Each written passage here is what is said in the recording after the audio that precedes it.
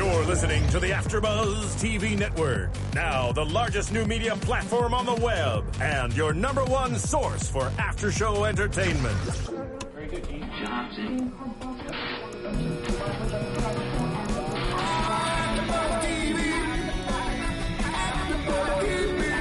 From the AfterBuzz Studios in Los Angeles, California, presented by Maria Menounos and streaming live thanks to Akamai Technologies, this is AfterBuzz TV's Hemlock Grove After Show. We'll break down tonight's episode and get you all the latest news and gossip. And now, another post-game wrap-up show for your favorite TV show. It's AfterBuzz TV's Hemlock Grove After Show. Well, hello everybody. Welcome back to another amazing AfterBuzz TV After Show for your favorite show, Hemlock Grove. We're on Season 2, Episode 2, Gone Sis. I am your host, Shano, and I am joined here by two lovely co-hosts of mine. Hello everyone, I'm Marissa Serafini. Hi guys, I'm JJ Jurgens. And we just had such an awesome week last time, an awesome episode. And you know what? We're following it up with another great episode. Unfortunately, no cool, awesome guests in studio tonight. I tried, I swear, guys, I really did. I also wanted to do a little celebration because of the awesome guests that you got. Well, two awesome guests last week, and it was also your birthday week. So I think we need to give a little shout out as I reach across the table. What? Yes, we need to give oh my gosh. Fumble.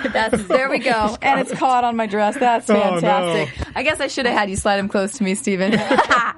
Anyway, okay. little birthday cupcakes and love for you. I was you, going to guys. get some bloody liver and things like that. I thought that would have been a little more appropriate for tonight, but I didn't know that you would eat it. That's awesome. Thank you so much, JJ. You're That's welcome. very sweet. Happy birthday. Happy birthday, These Marissa. are very delectable. I will try not to eat them during this after show.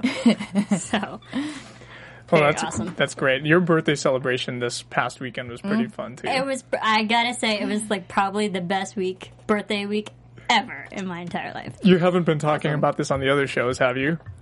Maybe. Well, now I don't want to talk about it anymore. Maybe. So, no, it's been great. Oh, that's great. Well, happy birthday again to you. Thank you. And what better way to celebrate a birthday week than by talking about bloody, bloody goodness with Hemlock Grove and Roman's appetite. I bet he'd love to eat those cupcakes and more. Oh, yeah. Maybe with tons of gooey blood all over them. Miranda Cates enters into our little disturbed play. Olivia quenches. Masked Men again, and what's going on with those guys. And Dr. Price and what's going on with him. So let's go ahead and start by talking about Roman's wet appetite. Wow. I just, again, like we talked last week a little bit about the visuals this year and how they were stunning last year, but they're even, so much more in depth this year. And there were so many times just so much blood on his face and just really getting in there. I feel like the directors this season are like topping each other because there's so many different directors, and according to interviews and stuff, they're always like, how can I do this better than the last one? And let's add more gore, and it'll be more visceral and more crazy than the last episode. Yeah, that's and right. I feel like they're doing that. Yeah, you're right, Marissa. He attacks a pimp right at the beginning of this episode, and at first when they're panning into the scene, I'm like, that looks like the Bates Motel. Yeah, I think too. Especially the neon sign is very much in the same kind of font and all that. Exactly, and then there's prostitution going on there as well. Of course. Yeah, and again, I know last week the pussy bird was one of our favorite quotes, so I did write down again this week because one of my favorite ones was from the prostitute who says, "Pussy gets in a Trix car, pussy gets paid." Whoa! Thought that was worth noting. Yeah, that's definitely worth noting. Yeah. Oh, so awesome. And it was pretty funny too when he's talking with the manager, the pimp, and talking about the blood, what type he likes, and he's like an A-type, like personality, blood type, yeah. Yes, I love that. That's like clever. Isn't that like it's clever? It's like good. So it's like tongue-in-cheek stuff, right? It's very tongue-in-cheek because we know as an audience that he's a Upir and he's craving blood, but from a regular standpoint, a regular person would be like, blood type? What? How are you interested? Like, well, what's the relevant to that? So I love how, again, like you said, very tongue-in-cheek. And about the pimp / manager, it's like, it's funny because he does look like a manager. He reminded me of Al Bundy. Yeah, I see that. Yeah, the way he was dressed, and he had like the shaved head, balding. He didn't look like a pimp, right? Yeah. He wasn't the typical pimp, and it was just so fun. Yeah. Davey. Davey. That His was name the was- guy. That's what his Yeah. name was? Oh, Davey. man. Yeah, so there, and I also thought it was interesting how there was porn going on in the background. And I see like parallelism between what's going on in the TV set and what's going on with him, even afterwards. After he sinks his teeth into the pimp and he draws so much blood out of him, he smokes a cigarette afterwards. He's covered in blood. It's like he's covered in It's like sex. Yeah, Sex, it's it's- climaxed. yeah, he climaxed pretty much. He was satisfied. Yeah, exactly right. But I love the juxtaposition. I mean, it's so smart. And just in the film editing and storytelling, too, because it shows the parallelism with his feeding, that it is an ecstasy type of moment for him, and he loves it. It's that craving that he has. And also him mentioning like all the different types of blood, it shows that how often he's been feeding, because he's been doing it a lot. Maybe we haven't seen it, but it's definitely growing. Also, they're in this place that looks like a seedy motel. It's like really terrible looking porn that's on, right? It's like it's a guilty pleasure especially for him, right? Because who's he attacking? He's attacking people that are unsavory to society. Right? He's attacking pimps and prostitutes, people like girls who are like sluts over at the dance floor at the local club, right? So he can't do anything that's too overt and too obvious. He has to do it all behind the scenes, and it's a guilty pleasure for him too. Yeah, it's like a modern day Upir Jack the Ripper. Yeah. / Dexter. I had to get the Dexter in there. And did the pimp live? I didn't think so, but I guess I don't know. I think she did. I think the pimp, not prostitute. the guy. Davey. Yeah, the Davey. dude, Davey. I thought he was dead. So did I. But when we see him like go put the cloth back over the wound, but his the- hand was actually, Davey's hand was actually holding it. So I'm like, maybe he is still alive. Yeah, that's what I go thought too. back. I caught that the first time I watched it. And the second time I watched it, I was like, okay, I confirmed it. It looks like he put his hand up there, and I'm unsure. Like maybe they left it in there to like let us think, that through editing they're like, oh, let's leave that in there. It's kind of cool because it's like unclear if he dies or not. It's vague, right? Maybe he didn't kill him. He just like viciously attacked him. He put the pillowcase on his neck to stop the bleeding, so maybe the guy could actually survive. Yeah. However, it did look like it was a lot of blood. Well, and that's where he's going to have to be careful, because like Olivia was talking about him being, not being cautious. So if he does not kill people like that, then he could really be ruining things for their family and for himself. And it also shows that there is still humanity left within Roman for letting people still live, not just viciously killing. He's only doing it to, satisfy his own hunger needs. So it shows that there's still good in him because he's not just viciously killing people. Yeah, he's doing it out of an urge, like a basic instinct, an animalistic instinct. He's not doing it out of... He's not doing it because he hates the people. He has some kind of rage towards them. It's pretty much just because he needs to feed. And that's what he's got in his DNA and his blood, and that's how he is. But I feel like the pimp did live. And I'd like to think so. All right.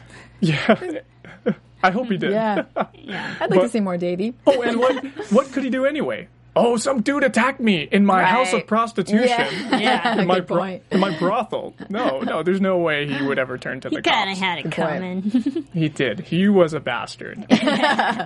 So, additionally, during the episode, everything is just way too cooked to Roman, right? He gets brought the food. He snaps on the girl, the assistant who brings it to him is like, why is this overcooked? And it already looks like it's raw, right? Yeah.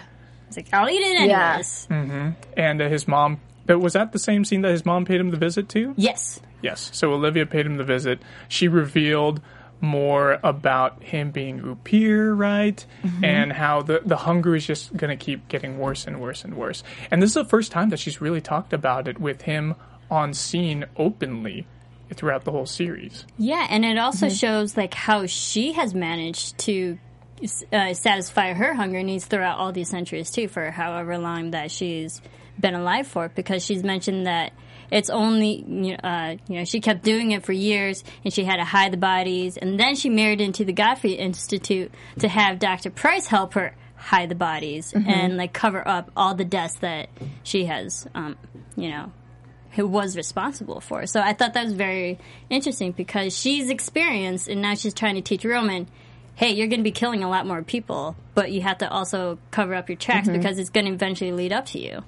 I thought it was also interesting, like his responses back to her about how that he doesn't want to progress, that he wants to be human, and I thought that was interesting because I think since he is so, his character has a side of him that is so arrogant and smart ass and stuff. You would think that part of him would maybe start to kind of get off on this power and really, really enjoy it and really like it. So I thought it was interesting to see that he really deep down doesn't want that and would give anything to not have her be his mom and not be a part of all this. So I thought that was interesting. That's a really good point you bring up, JJ, because he said that line. It really has a dual meaning to it. I don't want to be your son is like he hates his mother, number one, and number two, he doesn't want to be Upir, but he just didn't say it that way. It's so cool how vague they are with the language they use sometimes, because it allows us as the audience, as the viewers, as the super fans to draw different conclusions, and I really like that about the show. I like how it's so vague. Like even something as simple as Olivia walking into the room during the episode. We're going to talk about Olivia later, but her walking into the room with Price and walking out, what the hell did they do? Right. Yeah. We don't know. And watching that episode, of course, you want to watch the next episode to find out, or the subsequent episodes. But you're just like, what happened? Well, and because her facial expression was just like she just hit the mother load. She was so, like her eyes, which was great because it was subtle, but it said so much in that moment. I'm with you. Like I'm like, no, wait, I want to see this. What was it? And also her personality changed, not just the face, but because from the leading episode to that, she was very cold and, worried about Roman. And then at the end of it, she's praising Roman and obviously somewhat delusional and have all these beliefs like, yes, he's the best son, we worked everything out. And obviously that's not the case. Something's affecting her. Yeah. So what happened in that so-called treatment? Yes. Air quote. Or snack. Snack. Even Price says to her in the elevator while they're going up, he's like, are you sure the treatment didn't make you somewhat delusional in some way? Or so he was throwing out all these terms. It was like, yeah, man, she had a 180 almost on her attitude. Yeah. So Roman ends up later getting the horse. And I guess he's going one leg up from the leeches, right? More than a leg up. Yeah, a very expensive leg up. It cost him how much millions? Like $1.3 million. 1.3 million for a horse. A beautiful racehorse. Beautiful racehorse. Beautiful dreamer. That made me sad. Beautiful dreamer. Another allusion to dreaming that we have in the show, because we got Roman and Peter both having these crazy dreams that are like premonitions, right? And then we got we have the horse called Beautiful Dreamer that's just this black stallion, right? Yeah. Black Beauty. A Black Beauty. I noticed the name Beautiful Dreamer with the subtitles. It was spelled Dreemer. Oh. So I wonder why they changed the lettering. Maybe it was just because it was an animal name. I don't know. Yeah, maybe a lot of race horses they get spelled the same way too often, so they probably changed it to make it look differently. Yeah, that's maybe. like they probably tried to make it as realistic as possible, and it's like, okay, it sounds the same, but it looks different. Yeah, it's close enough to make you think. Yes, absolutely. That there's definitely symbolism behind that name. Yeah. But he would rather spend, that's another testament to Roman's humanity, is that he would rather spend $1.3 million on a horse and suck that thing dry than to kill people.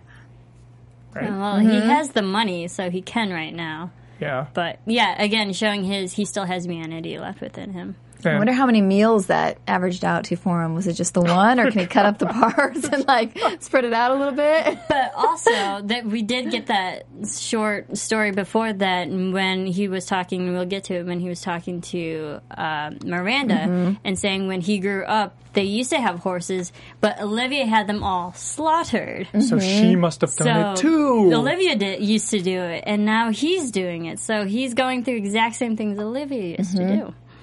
All this feeding. He's going to have to learn on his own just like she did, I guess, right? Yeah. And, well, that's why she wants to help. She knows what it's like. Yeah. Wow, this is just, I must say, before we go on to the next topic, that this season is exponentially better than the last season of Hemlock Grove.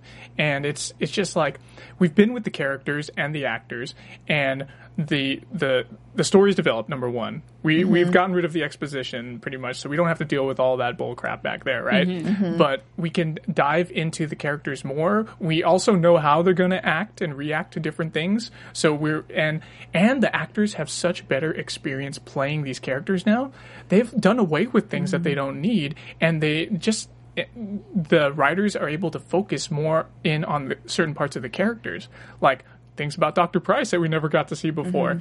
We'll probably talk about this more later, but Joel de la Fuente, his acting job with Dr. Price is amazing. Yeah. He is so much better now. It must be all those one-man shows that he's doing. It must be.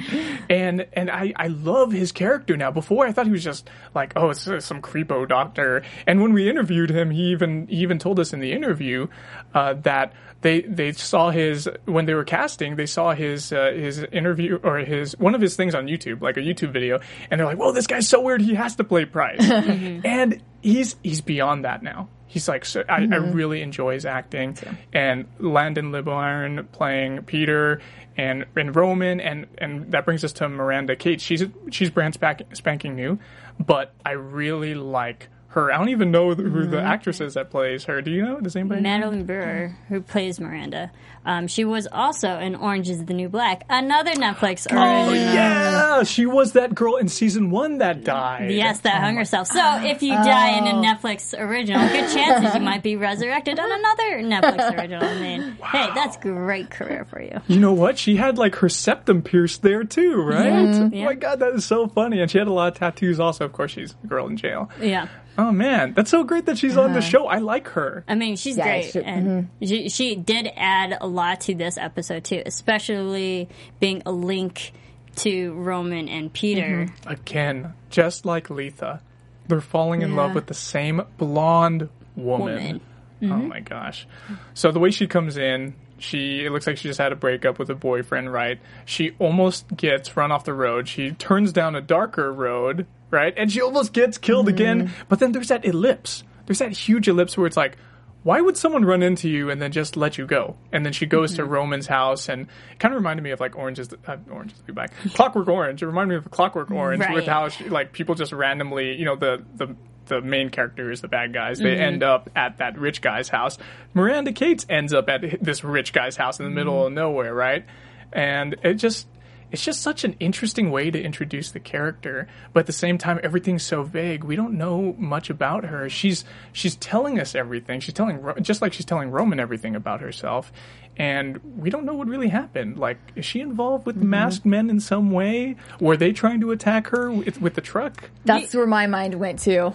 Yeah. I thought it was them. I mean, you would think so, because she, obviously a new person to Hemlock Grove, she's never been to this town before, but then someone's already tracking her down, trying to kill her, and she's brand new to the area, so it seems like she's connected in some way too. She has history with whoever's doing all this. She's involved. Yeah, she's got to be involved somehow, and I like how they do that with Hemlock Grove. Like last time, we had Christina Wendell playing, Christina Wendell. Was that the character's name? That was character name. Yes. Freya Tingley. Freya Tingley. We had Christina Wendell, her character. She was with us from the beginning of the season, and we had we kind of had like an inclination that there was something going on, right, with the white hair. Yeah. And then eventually it got to the point where it's like, oh yeah, there's something really up with her. Yeah. She's really weird. She's probably the Vargolf, and she turned out to be that, right? So do you guys think it's going to be that same way with Miranda Cates, perhaps? I mean, I definitely think so. I mean, they have to introduce a new person because we killed off so many people last season. So I think anyone new, we should be suspicious of, like, something's gonna happen. One thing I caught that I wondered is they, focused on her tattoos on her back, and it was the bird tattoo. And the same scene the same episode we see the bird that had crashed into Olivia's greenhouse, and then she, like, at one point, like, scoots, pushes the bird, like, off, out of her way. So that kind of was like, ooh, is she going to be somebody that's kind of going to be fighting against, Olivia? Ooh, against Olivia. You don't want to mess with Olivia, especially in her emotional states now. Heck yes. I mean, it's interesting because we have so many bird references throughout these all these episodes, and we're still speculating what's the symbolism of all that. Even the type of bird that crashed into the window, it looked like a red-headed woodpecker, or red-headed finch, maybe. Finch, maybe. I mean, but even the symbolism of why a bird, why not any other kind of creature that Olivia, found. Why not a bat? That'd be too obvious. Rupert, bat, bloodsucker, but possum. all the birds, all the birds in this show is fascinating that they picked this particular animal. Yeah, and JJ, back to that one, the tattoos that you were talking about on Miranda Cates' back. That reminded me, and I don't know if there's a connection or much of an illusion, but it looked like rolling pigeons to me. But then also that connected me to, like, starlings that are, like, rolling or falling out of the sky, and I'm like, ooh, that's like Agent Starling and Hannibal Lecter in Silence of the Lambs and that whole conversation they had in his prison cell. So I don't know, it's just like so many allusions to things. It's like, what does it really mean? And aren't starling birds usually together in a flock? Usually, aren't they? There's more than one. I don't know. There's like what we call a flock of, how there's flock of pigeons, there's starling of this type of bird. Yeah. Right? Well, yeah, it could be. Maybe she's not alone. Maybe there's more. And maybe that's what that symbolism is. Because we don't know. Hey, she's got a cell phone. Who's she calling all the time? Other than the tow truck place and, right? Who knows? Yeah. So she really digs Roman's art. She's an artistic girl. She said she wants to be a writer. Did you notice Roman's art, though? The Ouroboros ring? I didn't notice the Ouroboros. Where was that? There was one in the living room when they're sitting on the couch.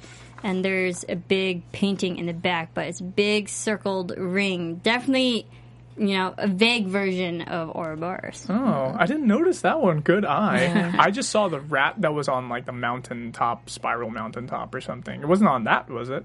No. Okay. But there was an individual portrait of just, like, a circled type of painting.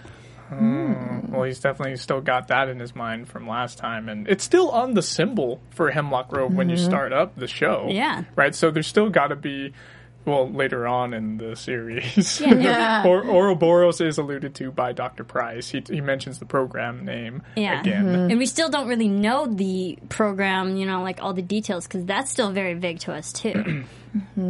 And we got... Oh, go ahead. She also, I thought it was interesting when she was talking to him about the poet that she liked. And she described about how the poet created this character who was arrogant, cunning, cold on the outside, but on the inside was burning with rage. Yeah. So I thought that was pretty much, Lord Byron. Him Roman in a nutshell. Yeah, that's totally him. He wants to keep everybody away from him. That's why he's locked up in his mansion by himself. He doesn't want to hurt anybody, and he just is hungry all the time. And he loves very hard, too.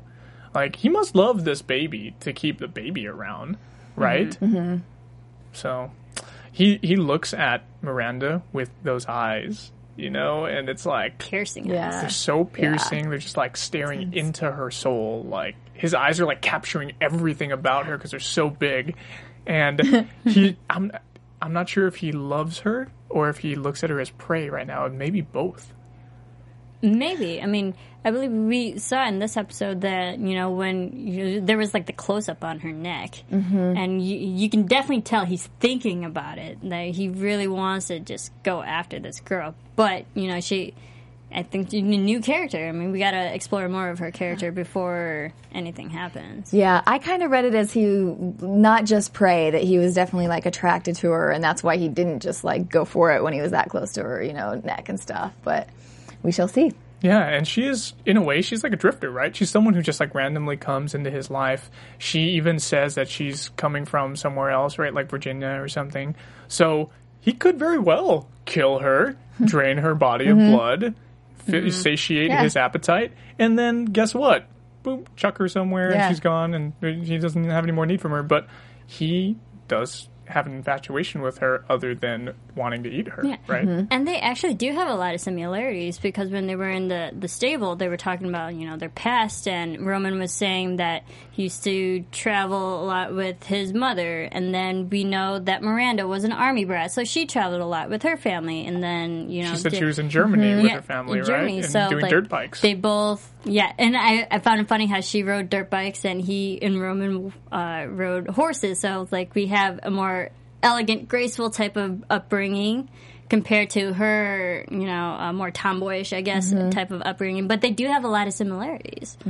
And we see him too watching her when she showers, and I felt that was just such a longing look, and just like, almost afraid, like wanting to get close to her, but afraid to get close to her and keeping his distance back there and just watching her. Slightly creepy, though. Yes, it was. Slightly creepy. I think she's definitely the cutest young girl that they've had on Hemlock Grove so far. Especially with her tattoos. Those are really interesting looking. And they're like all over her back and her arms, her shoulders, the septum being pierced. It's so interesting. She's interesting to look at. Yeah, she is. When she's derobed. Either way, clothed or derobed. She's great to look at, and she's a great actress. Cover. Yeah, and I think the tattoos probably have a bigger meaning. There's more symbolism there, because Hemlock Grove, they're not going to just show us one little thing and not have it just be trivial. There's probably something more to that. And they took the time to kind of pan it too, so I think there definitely will be meaning behind there. They did. There's a lot of symbolism, and I actually I noticed something too. We know that Eli Roth, he's the executive producer. He's also friends with Tarantino. Am I right? He's been in some of Tarantino's films, including Inglourious Bastards. I'm thinking like he has a lot of say in how they shoot these episodes, because they focused on such like small details like that, just like panning down or like going over her body with the tattoos to really give us, the audience, like an eyeful. Like it's not just there for 1 second; it's there for like 5-10 seconds, And then we do little things like Dr. Price. He's in his lab. He touches the hand sanitizer. It's like totally close up on the hand sanitizer and him rubbing his hands. Quentin Tarantino loves to do those kinds of shots with little details like filling a glass with beer, or like looking at someone's chest with the sweat dripping on it and you're about to plunge a syringe into it, like little things, little details like that. It's you can see the connection between artists and producers like Eli Roth and Quentin Tarantino. Yeah. Pretty fascinating stuff. So Olivia, let's talk about her. Alrighty. And before we get to her, I just wanted to mention to our fans and followers, go ahead and check us out on YouTube and just search AfterBuzz TV Hemlock Grove, and go ahead and give us some comments there on our videos. So we post our videos. What does it take? Is just the next day, 24 hours? At least 2 to 3 hours. 2 to 3 hours. We're up pretty fast. That's good. So give us some comments. We have a lot of comments that we're going to read out later during the news and gossip section. But also check us out on iTunes. Give us 5 stars, and we deserve it. So give us some comments, you guys. And for those of you who already comment, thank you guys so much. We're going to be reading out some shout-outs later on to you. Tell us things if we missed too, or things that you catch that, we may have gotten wrong, or things you want to hear us talk about, because we do read them and love to talk about. Yeah. And tell us about if, you love the new season. I mean, we are back for more, and more people to come. That's right. So you can hit us up on the comments. You can also hit us up like our Twitter accounts. I'm at Sean Austin O on Twitter. And anybody else want to read out their Twitter real quick? I'm at JJ Jorgens. And I'm at Serafini TV. So Olivia shows a lot of human conscience and a lot of emotion, especially towards Roman this episode. And we know, I don't want to talk about it too much, but it's gonna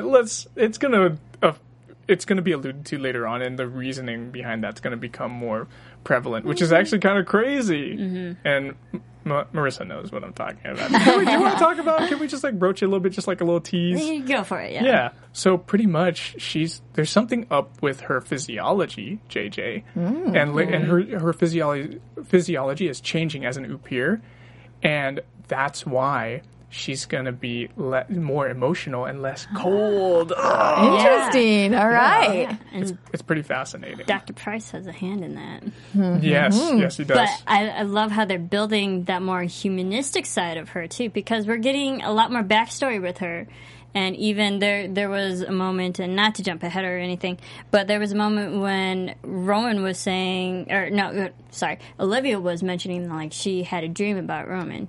And it was, when Roman was younger, and it was the blood, but it said it was red frosting. And then we find out from last episode, Roman said that Olivia has never ever cooked or baked for him. And then we hear today's episode that she made a cake. And it's like, so it shows that really she has humanistic qualities to her.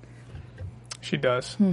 There wasn't too much else because we already talked about a lot of stuff about Olivia. Was there anything else other than that scene with her and Roman and talking about the appetite? Was there anything about the bird crash, other than the bird crashing? And she goes to that lab, in that lab basement there. And what was that prop that she stuck her cane in? Okay, that. Oh, that was so glad you brought that up. That was hilarious. Some organ that was like just scooting across the floor. Yeah, those were like tumors or something, right? Living tumors. That's one of the things, though, I think that I'm loving about this episode, because like you said, the comments that they're getting, like with the writing between the characters, but there's little moments of comedy that I think we didn't really see in the first season, and I'm really enjoying those. And especially from her character, too. You wouldn't think that there'd be some of that kind of slapstick humor, but it's coming from her, which is very surprising.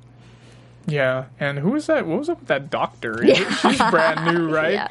Russian. A fresh new hire from... Never trust the Russian doctors. Yes. Yeah. I just love it. I love their accents. I mean, I think it's interesting how they're bringing this Russian interesting woman doctor in, to kind of foil Dr. Price's, because we have his character from last season, full stop on all these, saying all the technical research that he's doing throughout the episodes. But now we have her that's saying all the technical stuff that's happening. And Dr. Price is the one that's checking in on all the experiments. Yeah, and interesting, too, that she's not fearful of Olivia at all. I think last season we're used to Olivia having so much power and everybody kind of like always, being fearful of her. And she just right away was like, no, you don't own the lab anymore. You used to. And like, this is pretty ballsy to stand up to her right away like that. Yeah, it was pretty neat. Since we're already talking about Dr. Price in the lab, but let's continue talking about him. So... the Russian doctor, even though she's able to converse with him, did anybody get her name? I don't even remember the character's name. I did not get her. We'll try and get it for next time. Or maybe our fans and followers, they can tweet it at us. But I feel like even though she's able to converse with the technical jargon that Price throws around, she is also kind of roadblocking him on some things. Like she says, "Oh, are you sure we are going to do this or do that?" And so it kind of seems like before he almost did whatever he wanted to behind the scenes, and who knows what he's been doing with his research, but he brings her in. So in a way, he's able to progress a little bit more. But then in another way, she also questions him a lot, and we're definitely going to see more of that later on in the series as the season progresses. But he takes Olivia for that snack. Right? And she comes out happy as a clam. Euphoric. Dissociative euphoria. Yeah. And, that's it. It was dissociative, euphoric, like euphoria, something like that, right?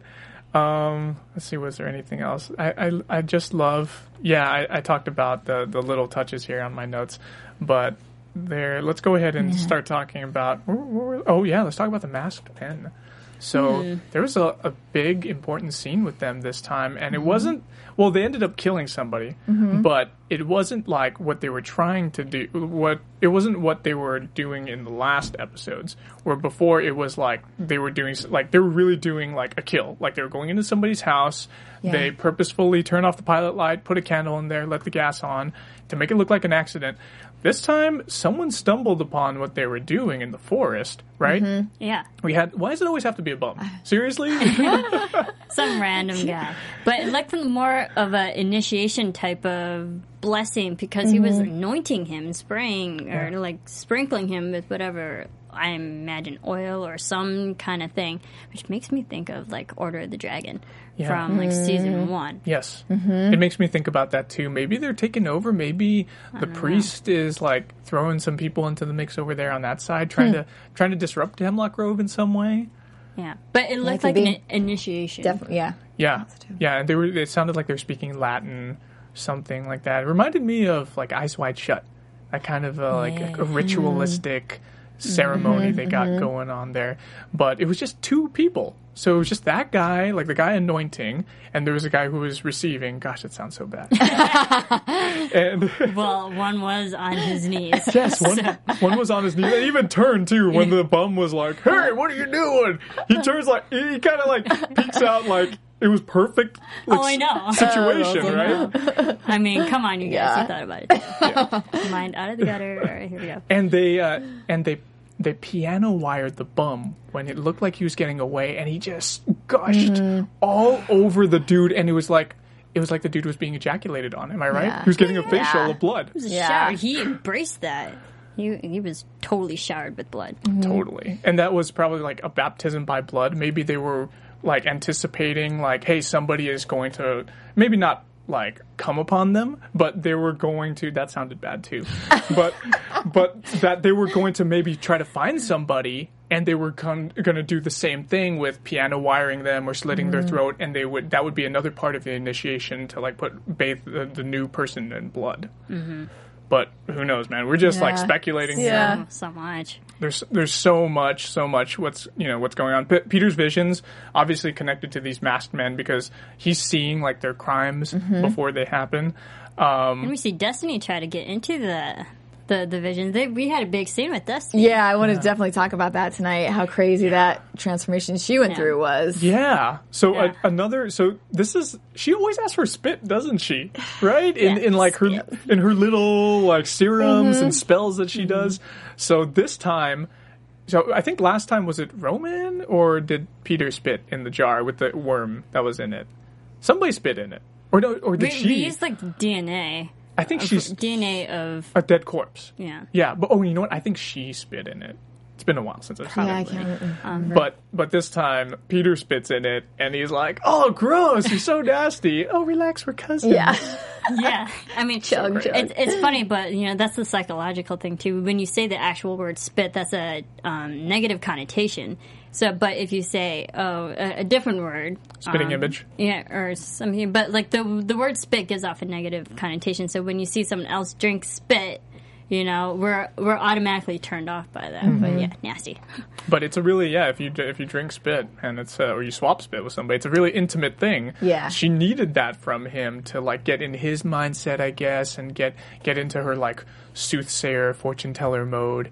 And with this time, it's another thing with a worm, right? Or like a serpent this time, right? Like black snake and torn to water. That's why they went into the bathtub, because all water is connected.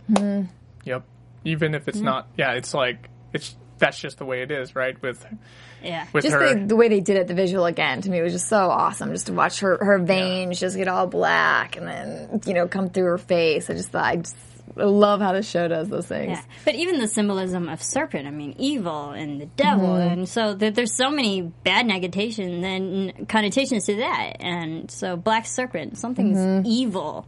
Evil's brewing. Yeah, and the way that she was just acting in that scene, it was great because you couldn't tell if her screams and moans were we know that because we see what's going on, like the serpent going around her. It's probably painful, but at the same time, it could sound like ecstasy a little bit, like a little bit of pleasure. And even Peter was responding like, oh, hey, I know we share everything, but what's going on? Yeah. Oversharing right now. And then she starts to have more of like that, ouch, it's painful, something's happening, and she throws up the black goo. Right? Mm-hmm. Black goo. Black Or goo. black tar. And this is the something. looked like tar, right? This is the second time she's thrown up in 2 seasons, right? Yeah. And she did say, Dio did say, hey, I throw up again. Yeah. So, but this time she had to be resuscitated by Peter. And man, if she didn't get resuscitated, she probably wouldn't have came back. Yeah, she almost died. Yeah, she almost died. So and she says. and she doesn't want to have anything to do with whatever visions he's seeing, right? Mm-hmm. Yeah, and she's telling Peter to completely forget about these dreams, ignore them, banish them from your mind. Mm-hmm. Yeah, so he sees the Gonsis thing. We don't know what that is, but we see a bunch of other things. He starts sketching them, and she's like, what did I tell you? I don't want you to be doing that anymore. Mm-hmm. And Andres comes in, and he's like, you dog, you gypsy dog. I love him. I like him too. He's a good addition. I love their scene when he goes to see her, at the house, the open scene when she jumps on him and stuff. I'm like, oh, they're so cute to watch. Oh, there's my orange creamsicle. Yeah, exactly. Yeah, it's so good. Definitely comedic relief, which we definitely need. Some levity in such hard-hitting episodes. Mm-hmm. It's perfect for them to bring him in because he adds more information. Later on, he adds more muscle. Like, there's so many aspects about him that they needed, and now they have it. Because Peter, in his frail form, his human form, he's not the most muscular guy, right? He's a really thin dude, but when he, breaks out as a wolf, he's damn powerful and damn scary, right? Mm-hmm. Right. Destiny, she's a soothsayer, but she's not strong either. She just knows how to tell, not necessarily tell the future, but give clues. She's intuitive. Mm-hmm. Yeah, she's intuitive. But Andres, he observes the world because he has more experience than young Peter, who's only, 18 years old, and he doesn't know too much about the world in some ways. Andres knows about this one random place. Oh, that's where the Gaunt sisters are from. It's Wagon Oasis. Go over there. Yeah. And then that's where, we go there, and that's with Peter, and that's the end of the episode for him. But, it was just really, really fascinating scenes with, the snakes and Ouroboros illusions and stuff here in Hemlock Grove. And more about another little detail in Dr. Price's office. We see more, artwork in his room, and there was a painting that was completely blue, just like the color that we always see in Hemlock Grove, but there was a big red spot in the middle of that blue painting, which was interesting. And then there was another one where they had two, I don't know, it looks like some chromosome, some DNA type of thing. There's 2 of them. I don't know. Sorry, I'm looking under rocks here. I find it fascinating, just the little details that we see, but we don't really think about. Yeah. And then, we also see Marie tonight. We do. We get to see Lori Fortier. Well, and interesting, we see Olivia actually jealous of her, which she usually hadn't been in the past, and... Yeah, that's right. Human qualities. So, human qualities are surfacing. Norman even said, you weren't jealous of her when we were married, She's threatening now. Oh my gosh. It's so fascinating, and then things are going to happen next time. Things are going to happen. Well, Marie's suing the industry. She's suing Godfrey Industries. And at first, Norman doesn't want to do anything about it. Because he's like, you know what they're gonna do? They're gonna make Letha look bad. They're gonna drag her through the mud, and they're gonna drag us through the mud. But he ultimately supports his ex-wife because she supports him. She cares about him. She saw good in him, even though they're apart. Right, but we also see Norman's fed up with the Godfrey Industries too, because we know that he sold his stocks. So he's trying to segregate himself from Godfrey Industries. So in a way, Norman and Marie are kind of on the same side, but he's being a little bit more rational on how she's trying to approach this lawsuit now. Yeah. And so we see him confront Price about it. We do. Yeah. He has that little scene where is he sitting in Price's office again? Yeah. Like he usually does. Yeah. Everybody likes to pee on Price. Everybody loves to because he pisses so many people off, right? And what was the conversation they had again? I don't really recall too much. He just kind of said that he was gonna file the suit against him. Yeah, and they were also talking that because we had Letha's body cremated, that the evidence is gone because there was no. Price said that she died of a pulmonary embolism. That's right. Norman's not believing that, and he said there was no proper EKG and like angiogram. And of course, Price he was responding like, "Oh, because this happened, I did it myself." Yeah. So Norman's kind of speculating that there was a cover up, something else went down. But because they cremated the body, they can't tell anymore. Mm-hmm. No, they can't. He tells them to get ready for a shitstorm. That's right, a subpoena shitstorm. Yep. It was so good, so good. Well, if there's not, is there anything else that we want to add about any other topics that we didn't get to cover? I think that was all I had. Yeah, no, it was a great episode. Well, let's go ahead and move into our news and gossip. AfterBuzz TV News. Aw, I missed was that supposed to be kablamo in there? Yeah, I missed that. I missed the explosion time for the news. Well, anyway, let's go ahead and talk about our comments from our awesome fans and followers first. So, from our YouTube channel, we actually had quite a few, but I'm going to single out some awesome ones. Glamored by Eric, he said, plus Roman didn't wash his hands after peeing and touched Price before leaving the room, further pissing on him. That was great. It's like the first episode was so fantastic, and like we were talking about today, everybody loves to pee on Price, but no one can do anything about him. People just keep trying to stop him. People shove him up against walls. People grab him by the collar, and Price keeps doing what he's doing still. We also had Ron Price. Oh, and in relation to Dr. Price, Ron said, "Love this podcast. Great job, guys." Or just great job, rather. So thanks for that comment. And additionally, we had Jay Winchester. He had a lengthy comment, actually, but this is great. I love watching these podcasts and hearing about all the different ways you guys have about each character.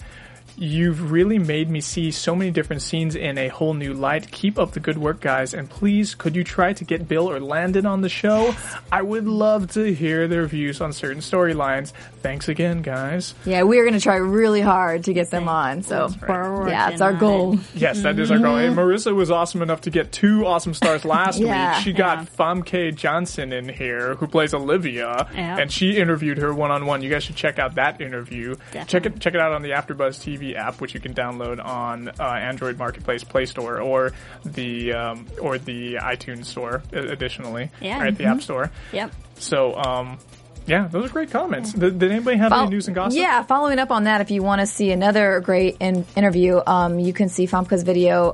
It was on CBC News. So if you just Google that today, she does a little video clip that you can watch and enjoy. But she also talks about kind of her character a little bit more. And one of her quotes was, she says, "I think at the core of most women who are mothers is this urge to, no matter what it takes, you protect your child." I mean, that's sort of a given, and it's what everybody can relate to.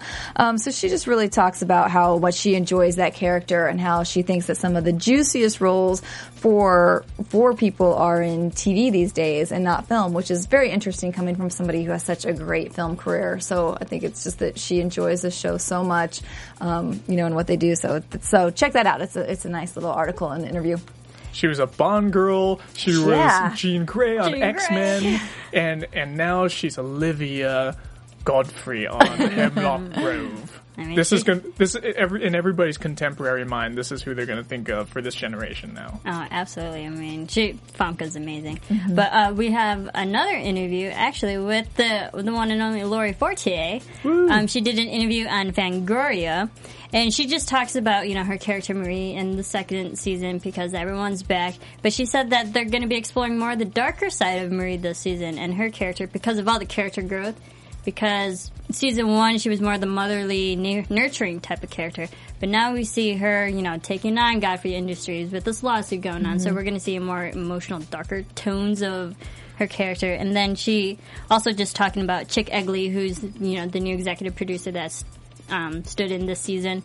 She said about his work that he's very visual, visceral director and type of producer, so that he brings that to the table of season 2.